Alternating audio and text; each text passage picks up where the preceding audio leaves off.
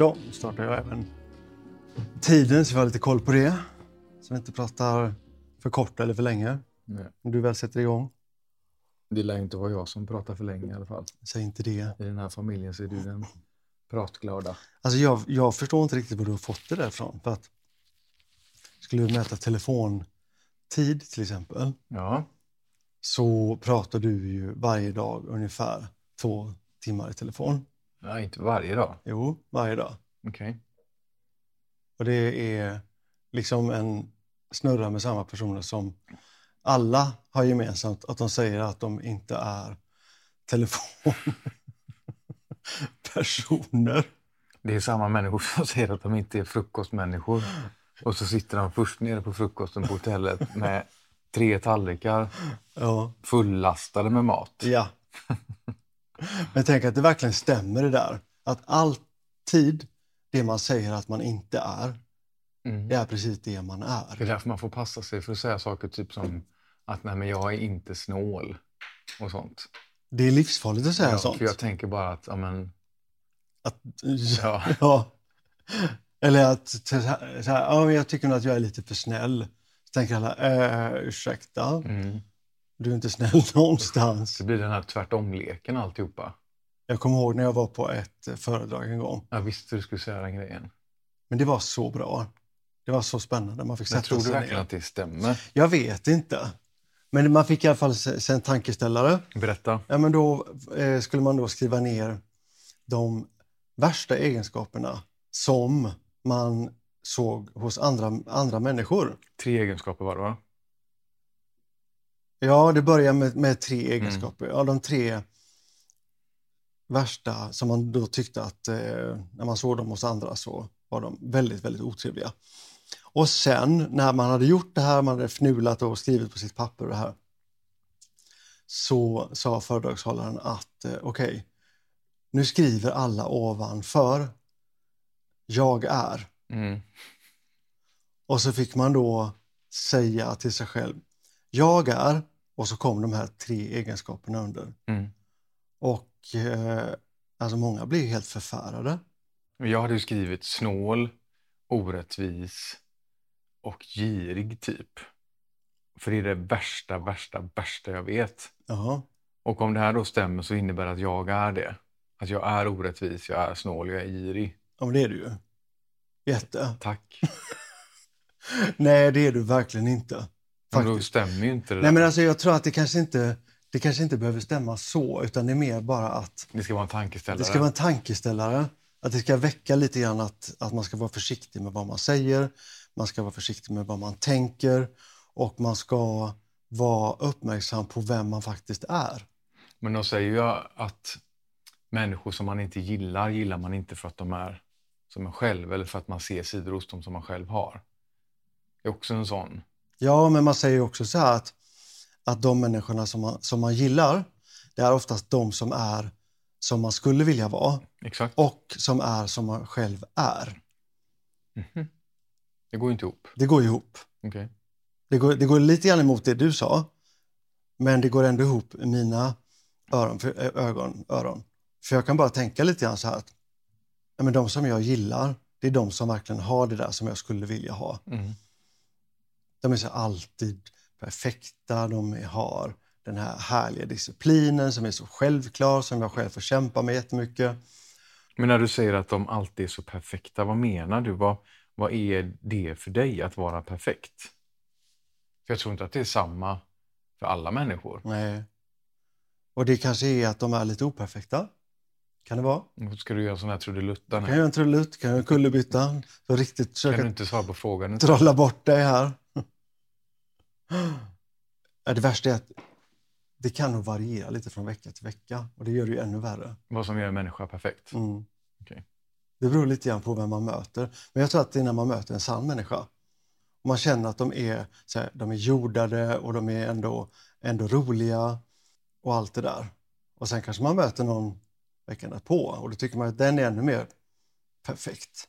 Och då blir det den här egna strävan att i sig själv då, sitt egna liv, inte hoppa runt på de här och försöka vara de här, utan man måste hitta sitt. Och det är väl lite grann det, jag tror hela vår sån här första lilla snurra, det handlar väl väldigt mycket om att landa i frågeställningen, men vem är jag? Och vem vill jag vara? Mm. Jag kan ju inte vara någon annan än den jag är. Exakt. Men jag ska heller inte flacka runt och härma andra. Mm. Vem är du? Ja, det undrar jag också. Jag vet inte faktiskt. Jag tycker att ju äldre man blir desto längre från svaret kommer man på något sätt. Jag försöker att hitta mig själv, men samtidigt så vet jag inte varför letar man efter sig själv när man har ju sig själv hela tiden. Jag är ju här. Vad är det jag ska leta efter? Ja, varför inte lägga tid på annat? Ja, exakt.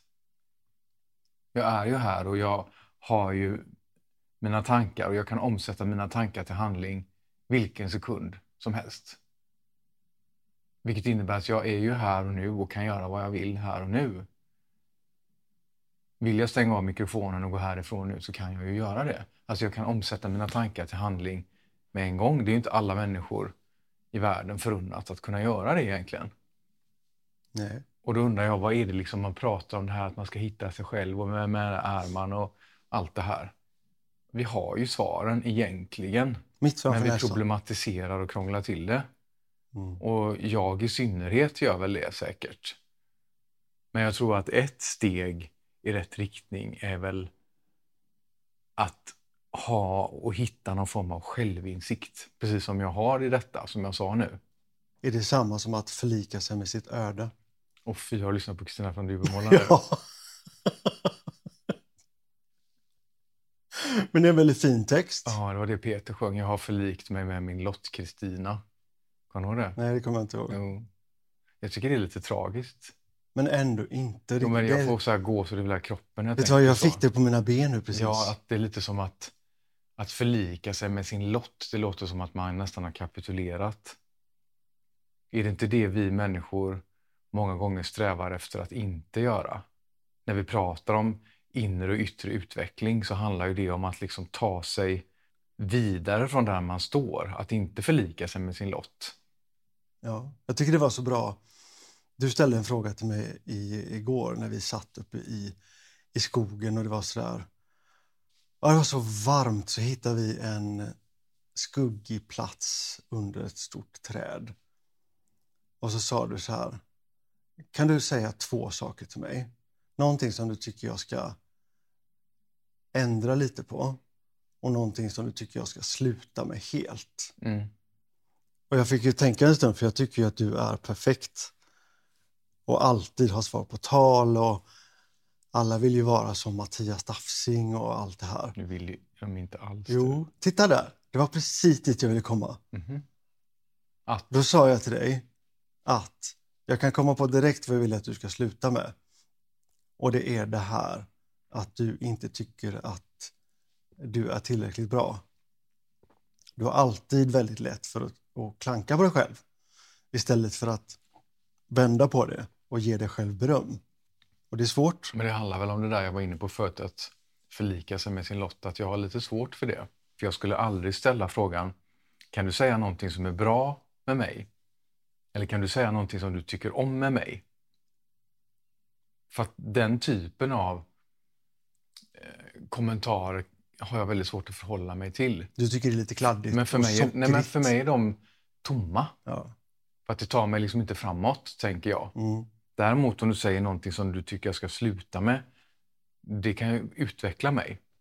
Men en person som går i skolan till exempel och så upptäcker en lärare att men du är ju extremt bra på Hockey. Engelska eller hockey eller vad som helst. Då blir det att då fokuserar man ju på det och ger extra tid till det. Så då blir man ju bättre och bättre. Och då fokuserar man ju på det som är bra. Man letar ju inte upp det som är dåligt och säger att vi börjar med att du slutar med detta. Tyvärr är min upplevelse raka motsatsen. Ja. Tyvärr är min upplevelse att vi lever i ett samhälle där ta Lisa, säger vi, som är fantastiskt duktig på tennis. Mm. Redan i supertidiga år, kanske redan i de första skolåren. Men hon är jättedålig på matematik och hon har svårt för språk. Vad gör man med henne då? Man ger ju inte henne extra lektioner i tennis för man ser att här har vi någon som kan bli världsstjärna. Vissa skolor gör ju det. Men vänta, jag ska bara till punkt. Utan man ger henne extra lektioner då i matematik och språk. För att man fokuserar på det som inte är bra. För att det ska då komma upp i nivå med det hon är bra på. Då blir det ju ganska mediokert. Jo, men det blir ju det. Ja. Och jag kan tycka ibland att vi lever i ett samhälle där man hyllar, vad säger man, tjänaren men stänger ute en ocean av möjligheter när man inte ser till talangen. Utan talangen är någonting man oftast kanske hyllar långt senare i livet. Och för många är det kanske då för sent. Men det är väl därför också lite grann som vi pratade om i förra episoden. Att du och jag kände själva vår egna talang väldigt tidigt. Om man stod på sig själv. Och att vi försöker få alla människor att förstå det. Men jag kanske därför jag är så färgad av min egna upplevelse. Ja. För att jag kan faktiskt inte tacka någon annan för hur jag tog mig framåt i livet. Än dig själv. Utan de som försökte hjälpa mig försökte pusha mig åt helt andra håll. Helt andra riktningar och lyssnade inte på mig. Nej. Fast det är någonting som jag gläds väldigt mycket åt idag. Att jag gick min väg, att jag stod på mig, att jag trodde på mig själv ändå någonstans i allt detta. Det kom jag faktiskt på nu att jag hade ju en lärare när jag gick i högstadiet. Det heter Eva Richter som var min konstlärare. Och hon sa en eftermiddag efter vi hade haft en dubbeltimma i konst att kan inte du stanna kvar lite grann? Och så stannade jag och så sa jag att men har jag gjort något som inte är bra? För det tror man ju alltid när man ska vara kvar. Nej, jag sa tvärtom faktiskt. Du har gjort något som är väldigt bra. Jag tycker väldigt mycket om det uttrycket du har i din konst. Så att jag skulle vilja premiera det lite grann. Jag har fått ett uppdrag från ett kommunhus som ska byggas här nu där vi bodde. Att de vill ha målningar på en vägg. Skulle du kunna tänka dig att göra det? Och då sa jag att ja, såklart, för då var man ju jättenaiv så man sa ju ja direkt. Så sa man då vill jag hjälpa min kompis också. Absolut, jag misstänkte att du skulle säga det. För att han är också grym och ni jobbar så bra ihop. Så då gjorde vi det här. Hon sa jag coachar er varje eftermiddag nu så mycket ni vill i det här. Och då gjorde vi det. Och det blev så här, alltså jag fick en sån... Men vad gjorde ni då? Jag gjorde en skiss på ett naturlandskap. Hur vi upplevde det som Målades barn. det sen på det här kommunhuset? Ja, vi målade själva. Men det har du aldrig berättat? Nej, jag har glömt av det. Det är jättekonstigt. Det är helt fantastiskt. Ja. Men det som hon gjorde där då förstår man vad viktigt sånt är. Att man inte ska, vad ska man säga, vill ni stanna kvar och så tror man att man ska få en utskällning. Utan man lyfts istället. Exakt. Och så är ingen stor affär av det. Men när man lyfter en talang på det sättet, då ger man ju, om man ser talang som ett frö, då ger man ju det näring. Till att börja gro ännu mer. Ja. Och det är därför jag tror det är så viktigt att man hyllar talangen oavsett hur det ser ut. Ja. Och hur den ser ut. Du såg inte det, men jag tycker vi ska titta på det igen. En dokumentär på SVT Play om Lale. Det är så underbart med personer som vågar gå sin egna väg. Som vågar vara, missförstå mig rätt, som vågar vara lite konstiga. Jag tänkte på det när vi såg dokumentären igår om Donna Summer. Hon sa ju också precis det att när hon var ju lite av en schlagerartist i Tyskland innan hon slog igenom. Alltså hon var inte lite av en schlagerartist, hon var schlagerartist. Hon var en schlagerartist och ganska erkänd. Ja. Fast hon såg ju sig själv inte riktigt då än som en fullblodsartist. Nej. Utan det var ju lite... Hon sjöng in lite låtar liksom som blev populära, tyckte hon. Men det lät som Siw Malmkvist typ. Och det här var ju för mig helt okänt. Ja. Men då berättade hon att när hon då plockades upp och togs till USA Då säger hon själv att då var jag en knopp på en kvist. Men den här knoppen hade fortfarande inte slagit ut. Och en knopp har ju flera stadier, sa hon. Och först slår den ut och sen blommar den. Och hon beskrev ju sin karriär precis som en knopp. Men då är det också väldigt viktigt att man hela tiden ser till att det får näring. För att annars kanske knoppen bara torkar och blir liksom en knopp som faller av. Tänk på mycket talang det finns i världen egentligen. Men som aldrig får chansen att blomma. Det är verkligen så. Och jag tänker att skolan framförallt har en extremt viktig roll. För att det är ändå där man spenderar större delen av sin uppväxt när man formas.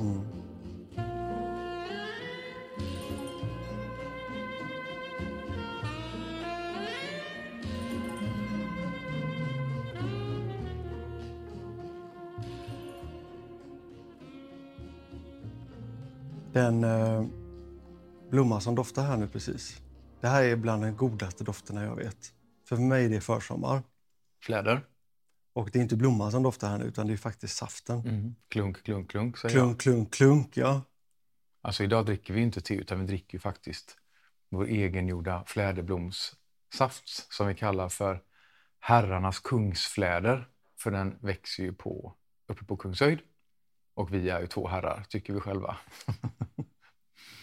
Och det är så häftigt för att vi har ju bott här uppe väldigt länge. Men det var ju inte för så länge sedan vi faktiskt upptäckte att det växte fläder här uppe. Ja, men hela Kungshöjd, hela innerstan är full med fläder. Och man känner den här doften, nu när det varit så varmt också, och så fläktar det lite grann, så sprider det sig som en sån här parfym som snirklar sig runt. Men tycker inte du att det doftar mer fläder i år än vad det brukar göra? Men jag tror att det är värmen. Det måste vara värmen också. Men hur som helst så är väl detta, kan det vara 6:e, 7:e året i rad som vi faktiskt plockar och gör fläderblomssaft. Ja. Och det är nästan uteslutande alltid i samma tid, vecka 2 juni någonstans. Ja. För det ska vara precis när blommorna har slagit ut. Och det får inte vara för tidigt och det får inte heller vara för sent. Och jag brukar göra det som jag kallar för en 4-saft. Har hittat på själv. Men då är det 40 klasar fläderblom ungefär. Och så är det 4 citroner som man skivar. Och sen är det 4 delat på 2. Så det blir alltså 2 kilo strösocker. Men vi brukar minska det. 1,5 kilo. Det här vi alltid brukar börja bråka. Ja, men vi brukar laborera. Vi har ju testat att ersätta socker med honung något år. Det var inte så gott. Vi har testat något år med agavesyra. Ja, inte gott. Sådär. Så att vi har ändå landat någonstans i att vanligt hederligt socker, men att man behöver inte ha fullt så mycket som 2 kilo. Nej, vi drar ner så mycket som möjligt. Men det är ju som du sa, man vill ju få att den inte är sur. Men den får absolut inte vara för söt. Nej. Men sockret har ju också en konserverande effekt. Men den sista 4 där då är också 4 liter vatten. Just det, vatten får man inte glömma. Kokar man upp vattnet med sockret i. Och så har man i ungefär 75 gram citronsyra. Och så skivar man i de 4 citronerna. Och sen när det har kokat upp, då häller man ner fläderblommorna. Och så ställer man detta åt sidan. Och sen kan det stå i allt från 2 dagar till 4, 5, 6 dagar. Lite beroende på hur mycket smak man vill ha på sin flädersaft. Och sen silar man av det och tappar på flaskor. Och nu är det premiär att smaka på den här. Och jag tycker den blir olika varenda år. Ja, även om vi gör ungefär samma. Men det är för väldigt gott. Ja, det är vansinnigt gott med flädersaft. Gott. Vi brukar ju ha den som vanlig saft. Och ibland så blandar vi den med pyttelite i botten. Och så häller man på mousserande vitt vin. Så blir det bara ett sånt här flädervin. Och ibland gör vi gindrinkar. Så vi gör en egen tonic med vår fläder. Och vad har vi gjort mer? Men vi brukar ha det när om vi kokar någon kompott eller sådär som vi ska göra nu till vår midsommartårta. Just det. Att spetsa det med lite flädersaft för att få lite rundhet, lite syra, lite friskhet. Men det finns ju ingenting som fläder. Det finns inget som smakar som fläder. Vi gjorde till och med dressing ett år, kom jag ihåg. Ja! Då blandade vi flädersaft med vit balsamvinäger. Ja! Det måste vi göra igen. Jättegott. Men nu ska vi faktiskt ställa oss och göra kompott här, Patrik, för vi ska ju på midsommarfest nu på fredag. Ja. Hemma hos goda vänner, och då har vi tagit på oss att baka tårtor. Och det var ju ett tag sedan. Jag vet, du sa ju först att ja, men då ringer vi och beställer tårtor. Nej, sa jag. Nu bakar vi tårtor. För det är så vansinnigt roligt. Och jag längtar efter att få garnera tårtan med massor med jordgubbar och med nyponrosor och göra det där liksom frodiga som man ser på Instagram men aldrig har tid. Nej. Men nu har vi faktiskt tid att göra det. Jag tror du får garnera. Och så gör Det är klart att jag ska garnera. Jag bakar bottnarna. Ja, de måste bli bra. Ja, men de har inte blivit bra det sista. Jag vet inte vad det är för fel. Jo. Det är när du har gjort dem i Frankrike så de inte blivit bra. För det är någonting med mjölet där nere. Det är ju inte alls Jo, det. någonting är det. Du hittar på. Nej, jag hittar inte alls på. Jag tror det är för att jag alltid ska hålla på och experimentera. Det gör du väl inte? Ja, det gör jag väl. Försöker ju alltid, jag letar ju en halv dag efter ett recept. Och det ska gärna vara så krångligt som möjligt. Och sen när jag väl har hittat någonting så har jag bara det lite som en mall. Och det är väl där det går snett, tippar jag. Men den här gången har vi ju hittat ett recept som verkar jättebra. Som en som är mästare på tårtor gör. För det ska ju vara en tårtbotten, det kallas ju för anslag. Den ska ju vara extremt luftig. Den ska vara extremt lätt. Och den ska ju inte ha egentligen för mycket. Många tänker ju sockerkaka, men det ska det inte vara. För det blir för mastigt och för mycket smak. Ja. Och det här receptet har lite potatismjöl i sig. Vilket jag tippar gör det väldigt lätt och luftigt. Det har inget smör i sig heller, så det blir inte stabbigt. Nej. Så jag tänker vi får testa. Jag älskar tårta. Men sen ska vi koka då den här kompotten. Och här har vi fått experthjälp från självaste Eva Brogylen. Som alltid vinner pris för bästa gräddtårta.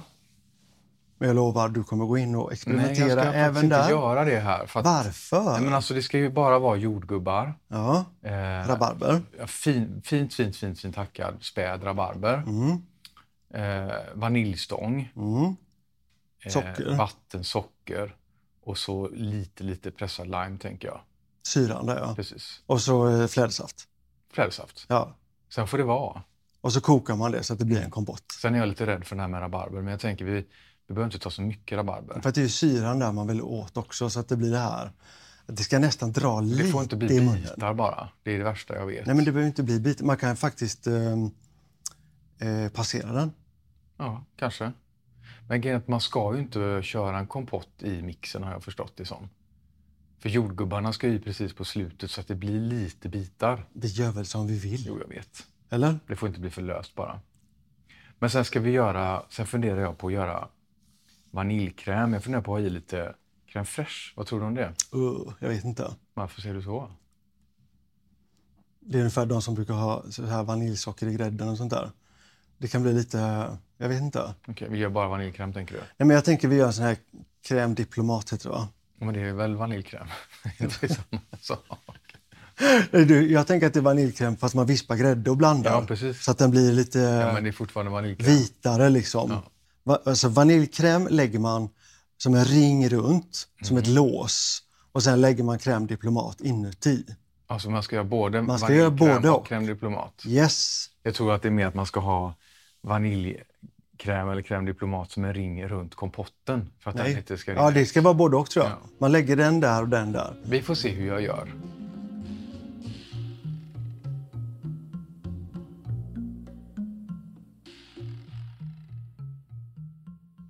Har du någon gång drömt om att trycka en tårta i ansiktet på någon? Många gånger. Jag skulle kunna göra det på dig.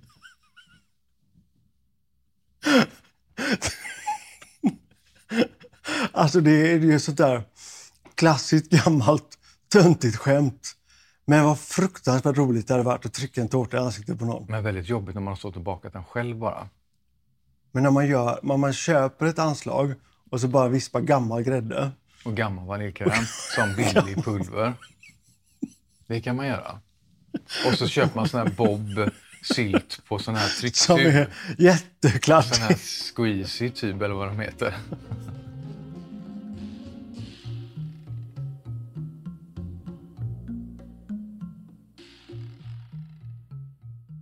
Vad tycker du om midsommar egentligen? Vi är ju lite, har vi ju sagt förut här i podden. Det är så lite konstiga det där med högtider. Ja, Att det ger mig, jag kan få lite ångest. men varför? Alltså jag är ju ingen, nu säger jag det där, jag är ju ingen ångestperson. Är jag en ångestperson då? Tänk om jag har mer ångest än vad jag tror. Jag tror inte jag känner någon som har så lite ångest som dig. I alla fall inte så det märks eller hörs eller syns. Nej, men jag är nog väldigt bra på att dölja den. Och vi är väldigt bra på att släppa Men varför in döljer du den för Nej, mig? säg så Tänk här. nu på vad du säger. Tänk nu på vad jag säger. Jag är väldigt duktig på att släppa in ångest. Och sen låter jag den vispa runt i huvudet. Och sen säger jag, nu har du gjort ditt, nu får du åka vidare. Vad du är duktig. Nej, men jag har faktiskt tränat på det. Och det är inte lätt. Men det kan faktiskt funka. Det är inte lätt, det är fruktansvärt svårt. Ja. Och då, jag försöker inte göra den då med massa godsaker där uppe. Utan... Men min hjärna är som ett sånt där cowboyband. Allting fastnar liksom. Och sen har jag väldigt svårt för att bli av med det. Som ett sånt där flugpapper. Ja. Det klistras. Det är hemskt. Och så får man loss en fot och så sitter den andra fast. Ja, precis. Och när man får bort den så har den andra fastnat igen. Jag har svårt för högtider. Jag vet inte vad det beror på. Jag skulle säkert kunna göra en psykoanalys på det ganska lätt, men jag ska inte göra det nu. Men vi landade ju lite grann i att påsken skulle få en andra chans. När vi pratar om påsk. Ja, och nu får faktiskt midsommar en Och andra nu får chans. midsommar en andra chans. För nu går vi in i det här. Nu ska vi baka tårtor. Ja. Det hade jag för ett år sedan sagt nej till. Ja. Men nu gör vi det. Ja. Och vi har gjort det till ett projekt. Ja. Och vi ska börja redan på onsdag. Vet du vad vi ska göra mer, kommer jag på? Nej. För några år sedan så var vi hemma hos en av våra underbara vänner, Anna-Maria, på hennes hästgård.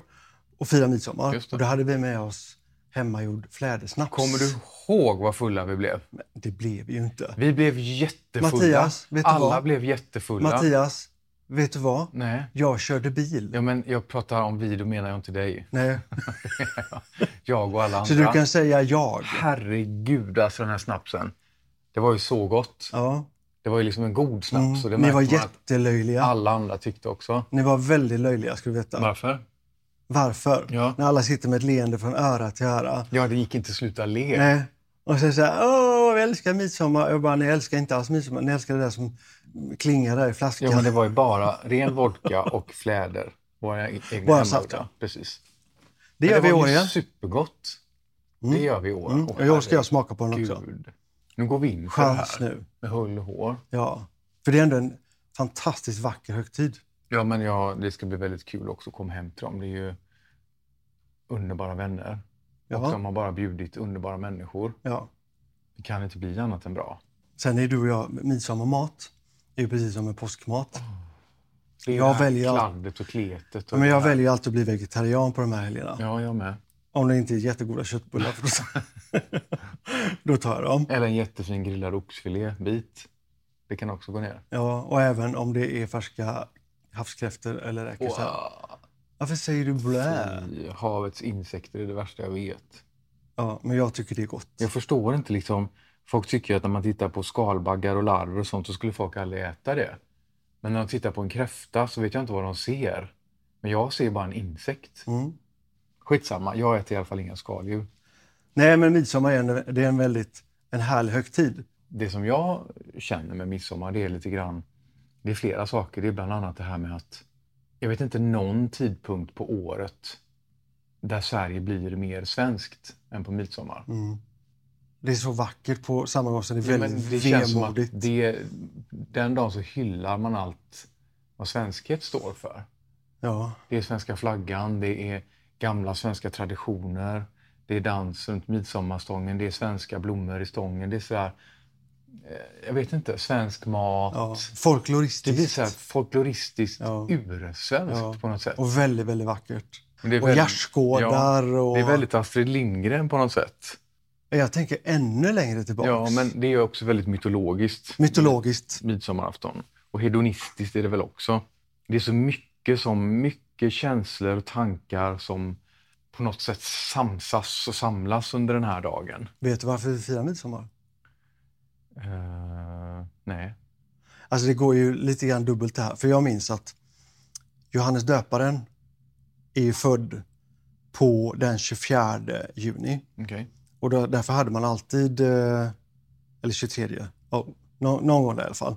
Och då var det alltid ett satt datum för det. Men någon gång på 50-talet så tyckte man att det var så besvärligt för det förstörde en hel vecka om då midsommarafton kom på en tisdag till exempel. Så då bestämde man att den fredagen som är mellan den 19 och 26, det blir alltid midsommarafton. Okej. Smart. Så att det alltid ska vara på en fredag. Men från början var det i alla fall att det var då Johannes döparens födelsedag. Därför heter det till exempel i Spanien så firar man ju San Juan. Men sen finns det också den folktron att just den här natten är då den ljusaste, den kortaste natten. Och att med den här mytologin. Jag skulle tippa på att man dansar runt stången är väl ett sätt att försöka hylla fruktbarheten. Ja. Och just den här natten så var väl människan och naturen kanske mest fruktbar. Ja, men man trodde ju framför allt att gränsen mellan det mänskliga och det övernaturliga, eller det naturliga och det övernaturliga, Den var väldigt tunn. Den var väldigt tunn just den natten. Just det. Så att allting kan liksom hända den här natten. Men det här måste vi ta upp på fredag på den här festen. Ja. Jag tycker vi ska ha ett sånt här litet andligt samtal någon gång under kvällen. Där folk verkligen får liksom lufta sina innersta tankar om sina drömmar, visioner. Men tänk om det är som så att det är så. Jag menar att det faktiskt, om man luftar dem och pratar om dem och manifesterar dem den här kvällen, så ökar chansen att de ska slå igenom. Ja, men tänk så här. Det som lever kvar än idag. Vi har inget att förlora. Nej, men det som folk pratar om väldigt mycket än idag. Alltså just den natten så fanns det väldigt, väldigt mycket olika saker som man kunde spå. Antingen kunde man då äta något som var extremt salt. Det är därför vi äter sill säkert. Vi äter sill, salt sill, för att man åt väldigt salt gröt förr. Men sillen lever ju kvar fortfarande. Och då skulle man då, efter man hade ätit sillen, skulle man vara helt tyst och sen skulle man inte dricka någonting och sen skulle man sova. Och då drömde man också då om vem man skulle gifta sig med eller allt det här. Idag så är det ju säkert många fortfarande som, de kanske inte gör det, men man pratar om att plocka 7 sorters blommor till exempel. Jag tror många gör det. Man ska hoppa över 7 gärdsgårdar. Men det viktiga var att man gör det här i tysthet också då. Men jag förstår inte var 7 sorter kommer ifrån. Nej, men, det har även 7 sorters kakor. Jag vet, men om jag minns rätt nu då, jag måste säga så hela tiden så att jag inte säger fel, så är det att det kan även vara 9, det kan vara 11, det kan vara 13. Det viktiga är att det är ett ojämnt antal. Och för att man ansåg att och det tycker man fortfarande i egentligen allting, att ett ojämnt antal är mycket mer naturligt än ett jämnt antal. Fråga mig inte vad man menar med just det, men jag kan förstå lite grann vad som menas med det. Men då var det just att man skulle välja 7 sorters blommor, ängsblommor, och så gå över de här gärdsgårdarna. Och sen i tysthet, man fick inte prata, för då bryter man förtrollningen. Och sen skulle man då drömma om vem man skulle gifta sig med. Brukar du säga majstång eller midsommarstång? Midsommarstång. Vet du vad majstång betyder? Nej. Att maja betyder att löva någonting. Så att majstång betyder inte att det är maj, att man skulle ha en stång i maj. Utan det betyder att det är en lövad stång. Du lät du tyckte inte det var intressant alls. Jag tänker, du har väl läst Aftonbladet eller någonting och så ska du sätta mig på plats här. Ja, det var inte Aftonbladet, det var det jag hade läst faktiskt. Jag tänker mer på det här att man ska dansa naken i morgondagen till exempel. Ja. Gör man det fortfarande? Ska du göra det? Jag tänker inte göra det. Men däremot vet man att det är väldigt många som, alltså nakenbad. Eller jag tror att kanske om man åker uppåt i landet så är det säkert många som går ut och strövar naken i morgondagen. Tror det du? kanske jag gör ofta. Tror du? Ja. Varför tror du det? Jag har bara fått för mig det. Du är rolig. Hade jag haft en egen äng så hade jag nog gärna gått ut i dagen på morgonen och tagit en promenad. Jag kommer att tänka på det, att var det inte den här natten man skulle ge sig ut på skattjakt också? För man trodde att saker som låg i marken på något sätt steg upp till ytan och gjorde sig synliga. Jag älskar sånt. Jag älskar skattjakter. Men den här mystiken, det är ju den vi vill åt. Har du bestämt vad du ska ha på dig? Jag tror det. Vad blir det då? Jag tror jag kommer... En långklänning med blommor på. Vad skönt det hade varit. En sån här A-formad. Som bara smiter åt lite, du vet, runt halsen och övre delen på bysten. Som är liksom lite fin här uppe och sen och så bara det liksom släpper. Det hade varit underbart. Nej, det ska jag inte ha. Visst är det fuskigt? Det är fuskigt, ja. Tänk på skönt. En riktig sån här särk. Ja, så kan allting bara fladdra fritt där under. Ja, det hade varit jätteskönt. Nej, jag kommer nog ha en ljus, tunn linnekostym. Och en skjorta uppknäppt till naveln och massa halsband. Okej. Du ska klä ut det med andra ord. Varför skulle du alltid säga så? Jag tycker det är roligt. Vad ska du själv ha då? Ja, jag vet faktiskt inte det. Jag tar nog ett par härliga byxor och en skjorta, tänker jag. Ja, det var ju unikt. Men jag vill höra lite mer ingående. Hur är den perfekta midsommarklädseln? Men det är så svårt i Sverige. För Nej, om det är så varmt som det har varit de här senaste dagarna, då vill man ju inte ha så mycket kläder på sig. Nej. Men sen vet man ju att på kvällen kan det bli kallt. Och då måste man liksom ha någonting med sig. Så att med den här koftan? Ja, som man inte har. Och som inte passar. Och har man något så passar inte det till... Ja. Det är då man alltid träffar på de där personerna som har liksom de här perfekta sakerna. Och man tänker sig, men... Som bara poppar upp som också. Bara poppar upp. Hur fick du med dig det? Hur fick du med dig det? Hade du med dig en stor kasse full med kläder? Ja, eller? Och har liksom ett par härliga Birkenstock och sen så åker några jättecoola mockasneakers på helt plötsligt. Fattar ingenting. Och sån här jättestor härlig grovsticka Dries van Noten-kofta. I någon sån här härlig beige med lite turkost och lite smaragdgrönt och lite purpur och någon fuchsia-grej inbroderat och jättestora knappar i horn typ. Som bara man kan knäppa en och sen lite halvlång med fickor på. Typ en sån kofta. Ja. Kan du hitta en sån kofta till mig? Jag ska försöka hitta en sån till dig. Du fattar vad jag menar, va? Jag fattar precis vad du menar. Och så de här upprullade vida byxorna. Och så är det plötsligt ett par jättesnygga mocka Birkenstock som är något samarbete med någon jättecool. Ja, eller bara sådär, nej men de snodde jag min farfar typ. Fy. Jag vill inte ha min farfars Birkenstock från 40-talet. Berättade inte du för mig för länge sedan att din farfar gjorde flädersaft? Jo. Och det är också ett sånt här konstigt smakminne som jag kommer ihåg. Att det var liksom en sån där smak som jag aldrig hade känt förut. Och det bara exploderade i huvudet på mig när jag fick smaka på flädersaft. Och det har ju gjort att jag aldrig kommer glömma just det ögonblicket på Mollösund i farfars lilla stuga högst upp på berget vid Kvarnen. När han tar fram den här flaskan med flädersaft. Och jag vill minnas att den var ganska ljus och transparent. Och att det flöt runt såna här små fläderblommor där i. Så han hade säkert gjort den utan att sila den. Bara sleva upp bara den slängt sådär. ihop saker ganska snabbt. Och det var så vansinnigt friskt och blommigt och jag hade aldrig känt något liknande. Gott. Ja, och den upplevelsen den har verkligen bitit sig fast i mig på något sätt. Och där ser man hur viktigt det är med smak- och doftupplevelser för det förankrar den i ett minne.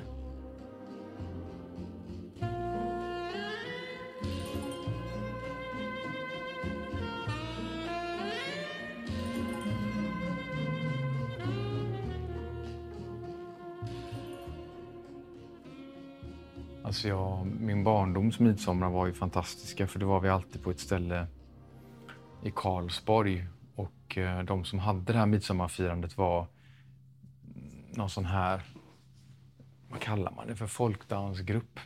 Men de dansade folkdans och de spelade även fiol och massa instrument. Och det var min mammas kusin som hade det. Monica och Bengt heter de. Och det är de jag har berättat om förut som bodde på den här gården där det sades finnas tomtar, om du kommer ihåg. Och när vi kom då från Göteborg, så var det mormor och morfar som var med såklart, så sprang alltid jag och min syster fram till hon, Monica som hon hette, eller heter, som höll i alltihopa. Och så tog hon mig och min syster Linda i varsin hand och så dansade hon med oss runt stången. Och det kändes alltid så speciellt, kommer jag ihåg, att hon som höll i det här, hon höll av mig och min syster. Det var lite magiskt på något sätt. Det enda som jag minns som är ett minne så, det är just att att vi hade en tradition. Och jag tror nästan det är viktigare många gånger än att man gör någonting. Att man har tradition i någonting. Så vi åkte alltid till ett ställe som hette Sjövik. Och så var det midsommarstång och så var det ju dans och så var det ju då korv och bröd till alla barn och vi hade vansinnigt roligt. Och sen när vi åkte hem därifrån så jag är så än idag fruktansvärt svag för lupiner. Så då jag tvingade mina föräldrar att stanna så att vi fick efter vägrenen någonstans. Jag ville ha lupiner överallt. Och det skulle inte blandas. Jag skulle ha blåa där, lila där och rosa. Och så någon gång hittar man då vita. Och så någon gång hittar man gula. Gula, ja. De var sällsynta. Och då skulle de vara för sig. Så. Och den doften som blir av lupiner också är ju väldigt, väldigt speciell. Det måste vara ett av världens vackraste ogräs. Och nu vet jag också att det forskas väldigt mycket i lupiner. För man använder proteinet från lupiner som en källa till som ett vegetabiliskt protein. Jaha. Och då ser man ju det verkligen inte som ett ogräs. Nej. Utan som en nyttoväxt. Och då är det fantastiskt att den växer så kraftigt och fort som den gör. För den verkligen exploderar när den växer. Apropå traditioner, kommer du ihåg när vi skulle fira en kompis som fyllde 30? Och vi fick för oss att vi skulle duka upp en stor buffé mitt ute på ett vetefält. Kommer jag aldrig glömma, Mattias. Ute i Säve.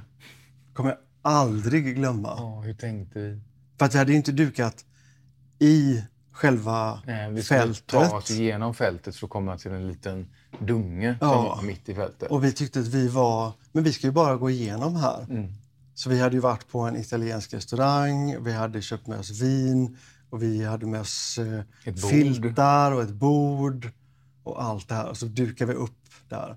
Så ser vi bara på håll. Det är samma gång vi tänker på. Ja. Hur 2 bilar kommer på grusvägen i jättehög hastighet och stannar borta vid våran bil. Och sen kommer det en bonde som var så arg. För vi hade gått igenom hans fält. Gud vad arg han var. Herregud vad arg han var. Och vi sa, men förlåt, vi skulle bara ha picknick. Men ni har gått igenom mitt vetefält, förstår ni inte vad ni har gjort? Nej, vi förstår inte vad vi har gjort. Hur tänkte vi? Ändå var vi ju det var ju liksom bara, man såg bara den här lilla smala stigen. Ja. Ja, om det räckte det för att få honom men det är väl klart. Fullkomligt rasande. Men då förstår man också den här respekten. Tänk att vara bonde och vara så beroende av vädret. Alltså solen, regnet, vinden. Varje dag titta ut. Vart bär det iväg idag? Och så kommer 4 idioter och bara klampar rätt ut och klampar ner. Ja, alltså man lärde sig någonting på det. Eller? Ja, verkligen. Vi försökte till och med säga, men snälla bonden, vad kan vi göra liksom? Får vi bjuda på picknick? Han bara, ni är inte kloka i huvudet. Han log faktiskt när vi gick därifrån. Ja, jag vet, för skadan var redan skedd och vi bad verkligen om ursäkt. Ja. Och det blir ju en minne och läxa för livet. Men det är någonting speciellt med det här med växter ändå. Och vi som använder så mycket plantextrakt också. Och vi använder ju även till våra dofter. Jag kände en doft häromdagen som jag tänkte att om vi gör vilket vi ska göra, parfymer snart. Så hittade jag en iris som var kritvit som heter Florentina.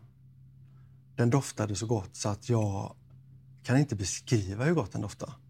En irisdoft som var helt... Den gick som en mjuk slöja upp i huvudet. Och sen kan man inte glömma den. Nej. Och då förstår man att den är magisk. Jag skulle faktiskt någon gång vilja åka till Chelsea Flower Show i London. Den är ju i maj. Och där har de med den här utställningen varje år. Med allt, säger man, trender, tendenser, inspiration. Hur man kan bygga upp trädgårdar och det är en sån här dröm. Men här tycker jag att det här blir det för mig väldigt tydligt ändå hur olika du och jag är. För att så fort vi börjar prata om växtlighet och trädgårdar och sånt så blir jag ointresserad. Men inte för att jag inte uppskattar det. Nej. Inte för att jag inte i framtiden vill ha en fantastisk, härlig engelsk trädgård som prunkar och med små hemliga rum och dörrar och allt det där du vet som vi drömmer om. Men det är ju installationen där jag gillar. Men alltså för mig tar det liksom stopp lite grann när du börjar prata om växter och blommor och sådär. Jag förstår inte varför jag saknar det. Jag borde inte sakna det intresset. Alltså det är som jag känner för arkitektur och gamla hus och det här liksom som aldrig tar slut. Ja, så känner jag för trädgårdar. Så du känner för trädgårdar och det förstår jag. Jag bara känner att jag önskar att jag kunde känna samma som du.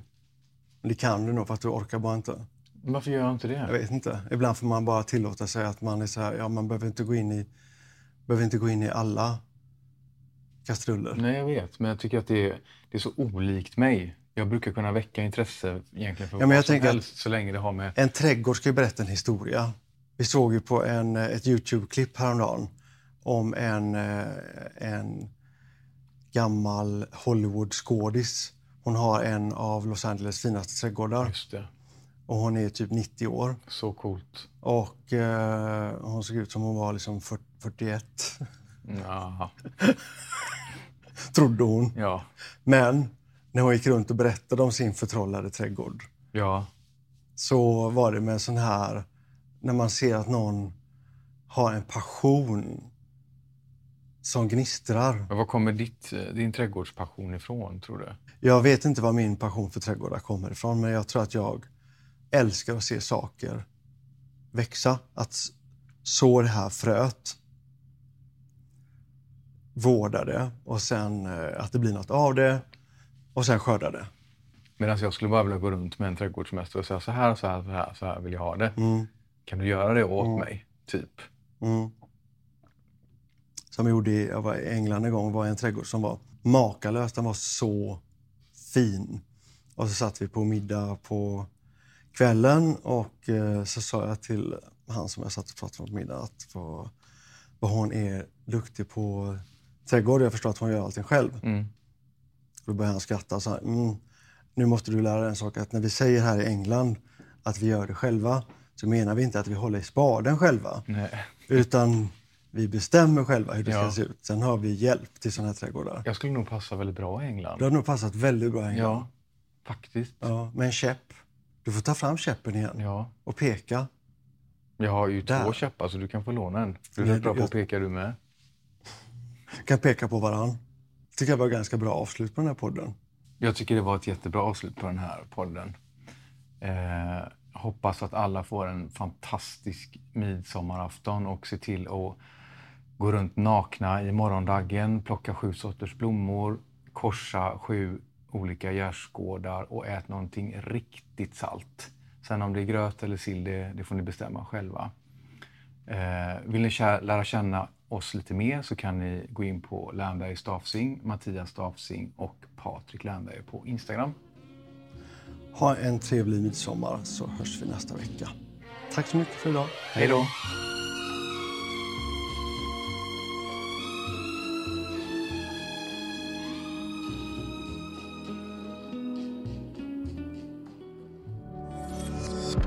Thank you for listening to this Polpo original. You've been amazing.